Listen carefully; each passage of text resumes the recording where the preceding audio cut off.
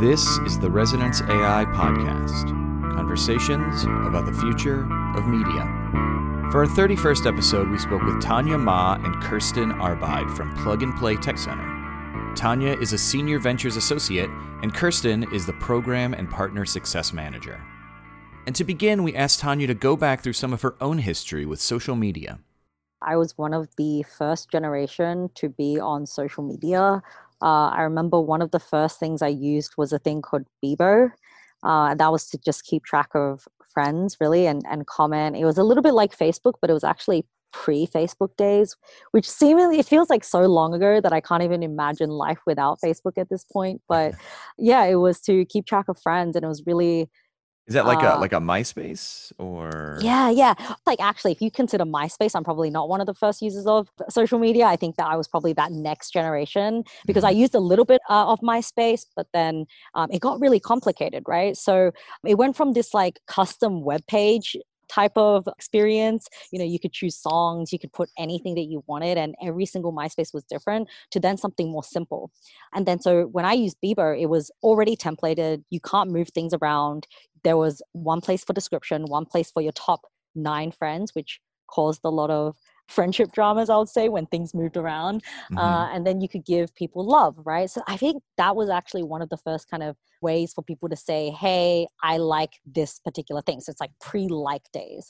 And then, so that was really just to keep up with friends, or just really to express who you were and then comment on the friends that you like. So it wasn't really a communication platform. And then I think that Facebook came around, and Facebook was also clean. They didn't give you too much ways to change your profile around. It was really there to connect with friends. And I saw Facebook as more keeping up to date with your friends, right? So it was really like, okay, adding your friends. Okay, we're now connected. It went away from like showing people that you love them, or like showing people who your friends were, like who your best friends were on Bebo. And it moved towards like, okay, these are just like a collection of my friends. And then I saw that like social media then moved toward more of an exhibitionist type of direction with Instagram. I feel like Instagram was really like tapping into almost like a human need to like brag, right? Instagram was like one of those things where you wanted to show off your life, and then you wanted to keep up to date with other people's life, but with less of a actual interaction. I think Facebook was definitely more like you were interacting. Bebo was, you were still interacting. But then when it came to Instagram, it became less interaction, in my opinion. And it became more of a way to, demonstrate either your life, your photos, your abilities, or whatnot.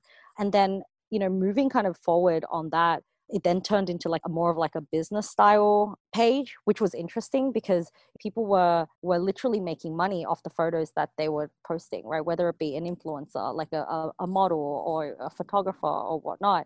Brands then wanted to engage with that. And it's just interesting to see that you don't see brands interacting with people on Facebook as much, I would say, until Facebook ads came around, right? So like, I think that like that really kickstarted the whole like social media is a place where you can actually make money. And then Facebook copied Google ads and then added that kind of like advertising space to really make it more of like a solution for brands. But I do think there was this point in time where social media wasn't about that, and then slowly over time it became about more of like a commercial aspect to it. And then now, of course, Facebook is heading into a much more commercial direction. You have small businesses all creating Facebook pages, of course, Facebook ads, Facebook Business Manager. It has all become almost like a e-commerce platform instead of a communication platform, which has been just really, really interesting to see. Each time like a new form of social media comes about, it's really changing the way that we communicate. And so I would say Instagram was passive communication. I could upload a photo and all my friends would know what I was doing without me actually saying anything to them. And then Snapchat came about, and it was more intimate, and it was about sending one-to-ones or sending group chats and sending things that can't be stored. And I think that was, bringing people back to a more intimate connection. You can say things that would disappear. And I think that that was like a really interesting draw, but it was all about really like new forms of communication. And then I think with the rise of TikTok, that was like communicating through like a form of self-expression while keeping a lot of the kind of interactive notions about it. when they first launched, actually, they had these things that you can go on live. Kids would go onto these influencers live streams, and then they would actually pay money to interact with these influencers. And, there were people who were saying, hey, if you send me this emoticon, I'll give you a shout out. And then fans were actually paying money in order to just interact with, an influencer. So it's just really interesting how to, I guess, like over time, to see that like every single social media platform has become commercial at one point, and TikTok is now doing, of course, TikTok ads, and every 3 or so that you scroll through, it becomes an ad. And so I guess like everybody kind of starts off with like wanting some sort of a new form of connection. And I think that like each social media platform that has came about that has been successful has delivered a new form of communication and a new form of interaction, and I guess a new form of like connection. So that's what I've seen over time. I think that now, social media has just honestly become almost like a mainstay, where every single person has to have a presence, a brand. When you apply for even a visa, they ask for your social media links, which is Right. insane, right? So it's just so interesting how it's evolved. I think it's become just like almost all encompassing. And Facebook, which was a social media platform, is now becoming a e-commerce business platform. Snapchat, TikTok, these are becoming media houses. They're creating celebrities in their own rights. Instagram, same thing. It's become just so much more than the original app that it was. And I think that will continue. I think that new platforms will continue to come up that are allowing people to connect in a different way. For example, like Discord, Twitter, etc. It's just always like a new form of communication that ends up being a commercial opportunity also.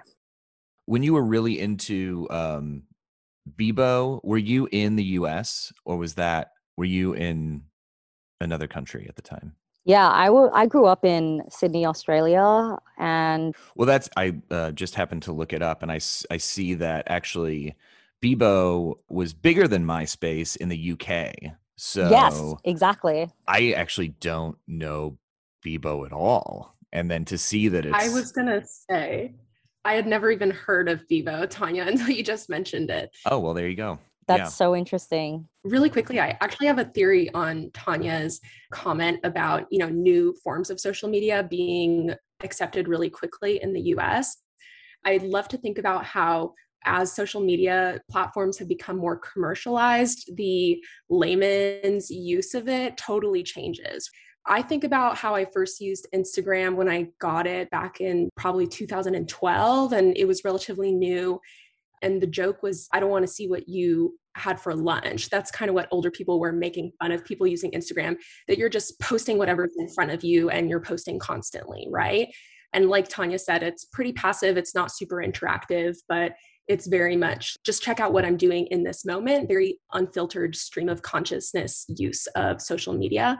Whereas now, people are very, very intentional about their social media to the point that they try to do it as a career, or you're just very much seeing people pose for pictures, seeing people buy certain outfits to appear in their social media pictures, that type of thing. It's much more performative than it originally was when we started using it. So I see like the age gap between me and my youngest brother is almost 10 years. He's a senior in high school. And the way that he and his friends still use apps like Snapchat, which I think people our age aren't really using as much anymore, things like House Party, basically any new social media app that comes out, they're immediately on it. And they use it very much in the ways that we used to use things like Instagram and Facebook, just totally unfiltered, constantly on it. And it's almost like once it becomes commercialized to them, it loses its charm, right? So I feel like these new platforms, they gain a lot of popularity really quickly from people like that who are kind of craving that original intention of social media of just like, everyone, here's what I have to say off the top of my head without really trying to stylize it or make it appealing. That's really interesting, because I feel like there is this sort of perfect storm of, Tanya, as you were saying, sort of the need to be kind of creators and sort of have this professional aspect to a lot of what you do on social media. And also that the technology of our phones has evolved to the point where we can all be professional. We don't need any other equipment. We don't need the ability to, have really high production values to create content that people are willing to watch. And I think that, Kirstin, to your point, it's interesting. Are you kind of saying like you kind of see that maybe for the TikTok, there's the idea of being like, okay, I have to produce something that kind of grabs attention, whereas there is this desire for younger people to sort of utilize these other platforms to sort of just be like, yeah, this is what I had for lunch. Who cares? Yeah, I mean, I think when I think of the most performative social media app, I think of Instagram more so than I do TikTok. I feel like TikTok has really, even now that it is housing ads and it's a little bit more commercialized, influencers are using it pretty consistently. It almost has fostered this like amazing creativity, especially in young people. It has these tools built in, like you mentioned, that people work on these crazy transitions that you don't really need any special equipment for, as long as you have the TikTok app and you're, smart and creative and putting effort into it, right? So I do think that TikTok does have some of that energy of like, I'm just going to post whatever I want, but I can uniquely stylize it in my own way with the tools that are built into TikTok. Whereas when we were all kind of using Instagram, it's like, I'm going to snap a picture, slap a filter on it, and come up with something maybe clever to put as the caption and put it out there and see what happens. That kind of dovetails into one of these questions I have, which is that content, which is now become a term to mean pretty much everything. We call a movie content. We call a 10-second video content. You can buy, a couple lights off Amazon and use your phone and you look like a pro. What do you think are the advantages and what do you think are kind of the drawbacks of everyone now being a content creator? So I actually just want to quickly touch on what you mentioned, that you can buy something on Amazon, and you can put together something that looks really great. There's actually a girl on TikTok who creates professional ads using string against a backdrop in her dorm room, and she is able to, because of all the editing apps and the software now that is available for you to actually make your video look beautiful, and also the quality of the camera on your phone these days is incredible. You don't really need too much more than that. And so she creates these beautiful ads that literally look like a professional studio has created, which is incredible. I think that is absolutely one of the benefits of this technological advancement, and that the fact that everybody has access to it is that, yeah, you're right, Kirstin, it spurs so much creativity.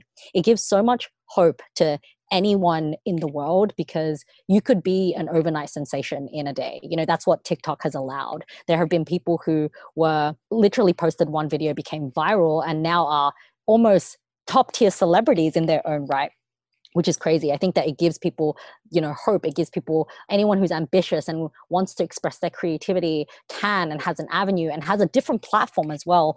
You don't really like to take photos. You could easily post a really funny tweet and you could become famous on Twitter in your own right, or just become like, someone who's a thought leader in that space. And I think that there's a platform for every single type of content and every single type of audience as well, which is awesome. And I really like that. And I think that like as social media grows, I think that being able to reward content creators and really allowing people to choose content creation as a career, I think that is beneficial for the world.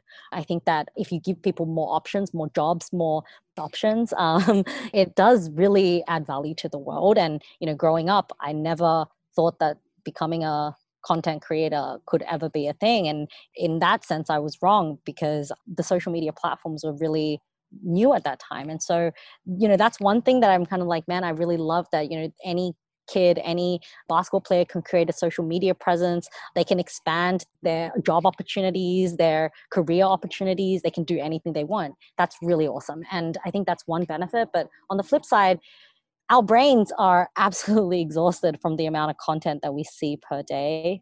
There's a lot of absorbing, and that can definitely put a strain on your attention. You're just constantly looking at something new. The TikTok videos last 3 seconds, you're a couple seconds and you're scrolling to the next. You don't even remember what the first video was that you watched. I think cognitively it is a huge load and it's a strain. Even just switching from in-person meetings to Zoom, I've found that I have a lot less downtime. As I mentioned, I was on back-to-back calls since 8:30 this morning, and I can barely remember what I did in my first call, right? It's just back-to-back, it's nonstop. So I think there is a cognitive overload in terms of the effects on attention, effects on the brain. Nobody really knows what that is going to look like. And, now that parents are having like restrictions, right? They're putting kind of like no TV for this time, no phones or whatnot. People are going on meditation retreats to not be on their phone. And so, yeah, I think that there could be a bunch of negative effects that we have not considered yet.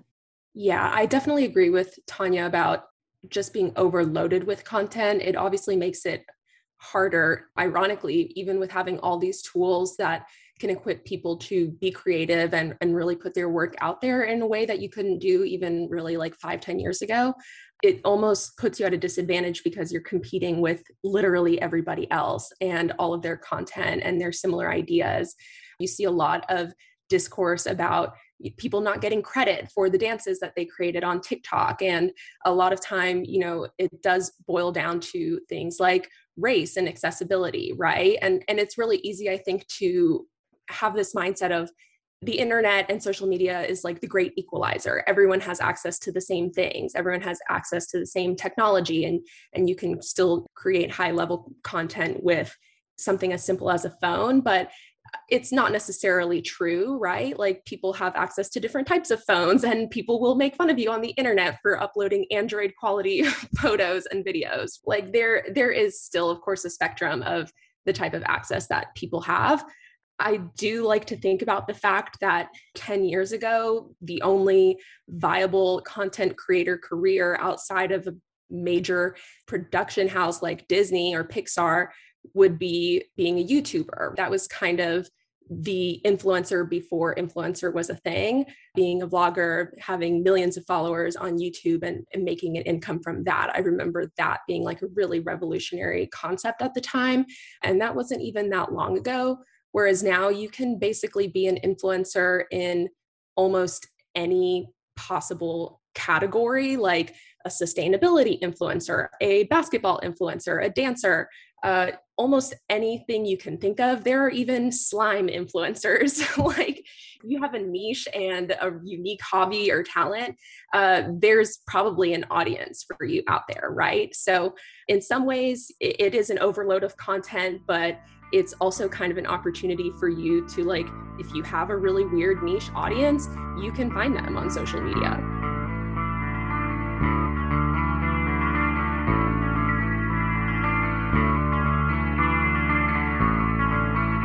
The Resonance AI podcast is produced by Random Inkara and Shane Malin. It's hosted and edited by Shane Malin, and our music is by Damian Johnston. To learn more, go to resonanceai.com.